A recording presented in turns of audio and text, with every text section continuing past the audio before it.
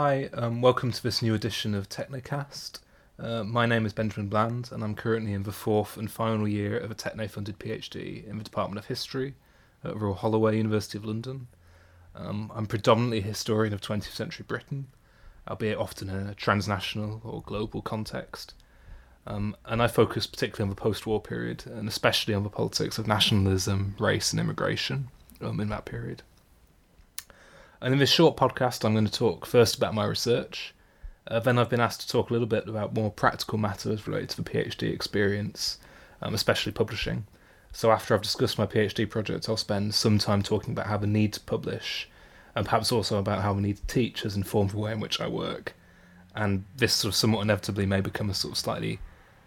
broader discussion about being an early career humanities researcher, and how the sort of precarious and constrained nature of this position within the academy informs the work that I and others in my position do. So to start with my PhD project, my thesis is currently entitled A Fascination with Fascism, the Extreme Right and Underground Music Culture in Britain, circa 1975 to 1999. And unlike previous work on British fascist politics, I'm not interested in providing an account of their sort of visible activities or ideology so much as I am in trying to provide a more complex interpretation of the role of fascism in contemporary British culture and society. Building in particular, and especially I think on the work of Paul Gilroy, and particularly his observations about the centrality of victory over fascism in the Second World War to British national identity, my thesis explores what I think is really the remarkable persistence in the face of an almost complete absence of orthodox political success of extreme right politics in 20th century Britain. So in fact the main question that has animated my work has been that of why in a country like Britain that has no real history or experience of fascism as a political system, extreme right forms of politics have remained a near constant element. And my thesis suggests that on a subcultural level there are actually many reasons for this, and rather more importantly that actually British fascists may have had rather more of an influence than their lack of political power might imply. So in the first half of my thesis, I focus purely on the history of British fascist groups since the mid-1970s, and I try to emphasise the degree to which these organisations, most notably the National Front, and since 1982 the British National Party, have managed to embed themselves within the political landscape of this country. So even though they've remained on the fringes of politics, I suggest that British fascists have retained a certain degree of mainstream reach and an ability to make noteworthy interventions in national life. I then investigate the way in which British fascists have attempted to act out their political beliefs outside mainstream society, almost as countercultural groups with their own behavioural rituals and standards, their own social organisations, etc.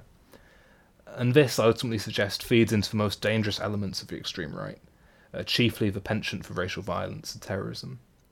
So I argue that the subcultural nature of British fascism has increased its tendency to engage in these behaviours, at the same time as still maintaining a sort of more democratic public face by participating in elections, etc., etc. But nonetheless, I do refer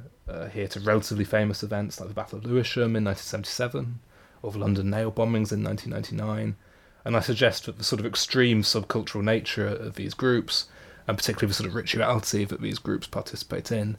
the sort of fascist underground, as I call it, which occasionally has vaguely occultist leanings, but this sort of does lead into, while some of it's quite easy to laugh at and sort of brand as ridiculous neo-Nazi worship and whatever, does actually lead into quite serious acts of violence and terror that we need to take very seriously. Now the second half of the thesis is where the music comes in. So I suggest underground music culture has repeatedly shown a slightly bizarre and sometimes deeply problematic fascination with fascist ideas and aesthetics, particularly since the rise of punk in the mid to late 1970s. Now this is not about accusing artists of harbouring fascist sympathies, but instead it's about highlighting the degree to which elements of Britain's cultural landscape have tended to reinforce racial hierarchies and provide spaces for rather dubious and often not very well considered acts of transgression, and the regular use of fascism is an example of this, I suggest. So this second part of the thesis really starts with the rise of punk. It makes reference to some famous artists like Joy Division and Morrissey, but it also focuses on less well-known acts, including some such as the notorious skinhead band Screwdriver, who openly affiliates with fascist politics. I provide particularly in-depth analyses of two music cultures that originated in late 1970s and early 1980s Britain, but which have gone on to have a rather problematic global reputation, namely the industrial and neo-folk cultures. And in these two case studies in particular, I emphasise the degree to which music culture can effectively provide a space of sort of incubation for extremist political views, whether intentionally or not, through the desire to appear transgressive and to resist mainstream cultural languages and aesthetics. And in sort of bringing those two parts of the thesis together, what I really look to do is suggest that is sort of to explain the way in which Britain has continued to have this sort of underground fascist presence. And I effectively argue this is not something that exists purely in a political sense, but also has a sort of slightly more obscure cultural tangent to it as well. I think it's probably fairly obvious that all this work has been shaped to a fairly significant extent by the political context in which it has been produced. So when I started working on this project, Brexit was still seen as wildly unlikely. Donald Trump had not yet announced his candidature to be President of the United States, and Tommy Robinson, or to give his real name Stephen Yaxley Lennon, was generally regarded as a bit of a joke, rather than someone with significant political influence. What is perhaps not particularly apparent from that summary of my research is the degree to which my work has been shaped by the demands of early career academia, with its emphasis increasingly on metrics and research impact, and its penchant for necessitating that those with any aspirations whatsoever of pursuing an academic career engage in what is generally fairly poorly remunerated teaching work. Now, I'm not saying that either of these things are inherently terrible, although certainly the focus on metrics, I think, definitely is. But I think they do profoundly change the nature of academic research, especially at an early career stage. So I think this is particularly true in relation to publishing. So I think probably the biggest thing I've learned about academic publishing over the course of a PhD, aside from it becoming increasingly obvious how much of it is reliant on people working for free, and how inaccessible it is to the wider public, but those are sort of things I was already fairly aware of. But I think probably the biggest thing I've learned is the need to be quite tactical about what it is you want to submit and to where. So I say this as someone who has various academic job applications on the go at the moment. I'm having to spend a lot of time at present, not just on finishing my PhD thesis, but also on planning my next 2 or maybe even 3 publications. So I have a couple of articles I aim to submit to journals next year, hopefully in the first half of the year, because the next Research Excellence Framework, or REF, takes place in 2021, and having the articles eligible for that exercise would be extremely handy and could make the difference between getting a job or not. But I would stress, and particularly to those of you who are sort of perhaps in the earlier stages of your PhD work, that it can take an extremely long time for articles to appear in print. So they need to be assessed by editors, then they need to be double-blind peer-reviewed, then they need to be assigned an issue for publication, and this process can easily take 18 months to 2 years or even longer, especially in the most competitive and most read, most prestigious journals, which certainly in a discipline such as history, where you have more PhDs coming through than ever, but less jobs for them to go into, generally these other journals you do need to be aiming for if you want to make a sort of significant impact in the field. Now, I've been lucky thus far in that I've managed to get sort of 2 peer-reviewed reputable publications finished to date, and that these have largely come through contacts I made early in the PhD. So I have contributed a chapter to an edited collection, edited by the Subcultures Network and published early this year by Manchester University Press. It's out in paperback in 2019, called Rip, Torn and Cut, Pop Politics and Punk Fanzines from 1976. And my contribution is on transgression in industrial fanzines, and was something I was invited to contribute when I was only a few months into my PhD work. Now, this made it a good sort of warm-up first publication, for want of a better term, but realistically it probably won't have a huge bearing on my ability to get a job, or really it won't be considered a good sort of refable publication. This is in spite of the fact that, especially when the paperback is out, this work will probably be read more widely than anything else I write during the PhD, certainly than my PhD thesis. Now, the other publication I've completed to date is an article in the journal Patterns of Prejudice, which is one of the leading journals in the field of humanities and social sciences that deals with issues of historical and contemporary social exclusion on the basis of race and or religion. So my article, which arose out of a conference paper I gave in 2016, is about extreme right anti-Zionism and Holocaust inversion, which is effectively a method of Holocaust denial based on comparing the state of Israel to Nazi Germany. Now, this is obviously a rather different piece, that largely comes straight out of my PhD rather than being an offshoot of it. And whilst I obviously hope that, especially in the longer term, the article will have an impact in the field, realistically it probably won't be read as widely as my book chapter, despite the importance of the subject matter and the fact that it will be in a leading journal. But that means that it will in itself be considered more referable. Equally, I've done a lot of teaching during my PhD. And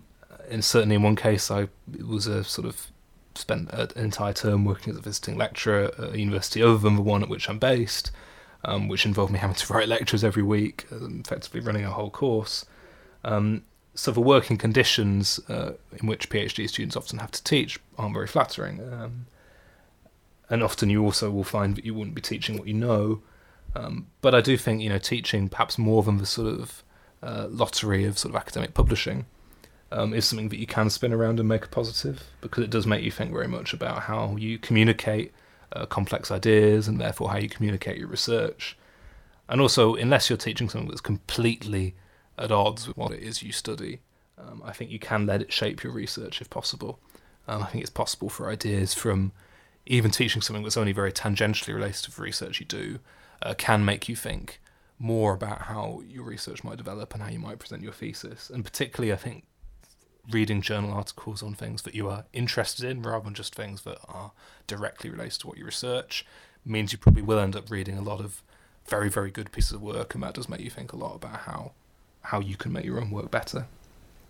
But the biggest thing I'd probably stress is that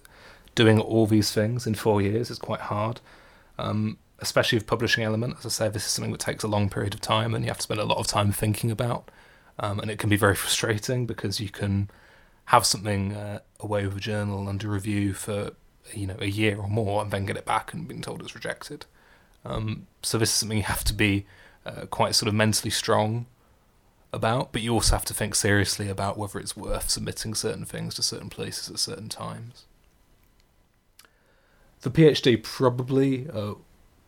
is best thought of as a hoop that you have to jump through, particularly if you are attempting to try and go on and gain an academic career. It's not going to be a profound piece of perfect work, and realistically probably won't be read by that many people unless you get the opportunity to turn it into a book later. So all these things, I think, do really shape the way in which PhD students today work. And I think in a discipline like history, especially someone like me who's spent a lot of the last 4 years working in archives, it becomes very tough when you sort of realise that the majority of the work you put in isn't directly going anywhere. The majority of the stuff you look at in these archives doesn't actually end up in your thesis. So finding other routes and other ways to use this work is something that certainly I've found really important, and that I think is something that all sort of PhD students should sort of strive to do if possible. So that's my contribution to the Techne podcast. Thanks for listening, and I hope that at least some of that was interesting and or informative as to the PhD experience.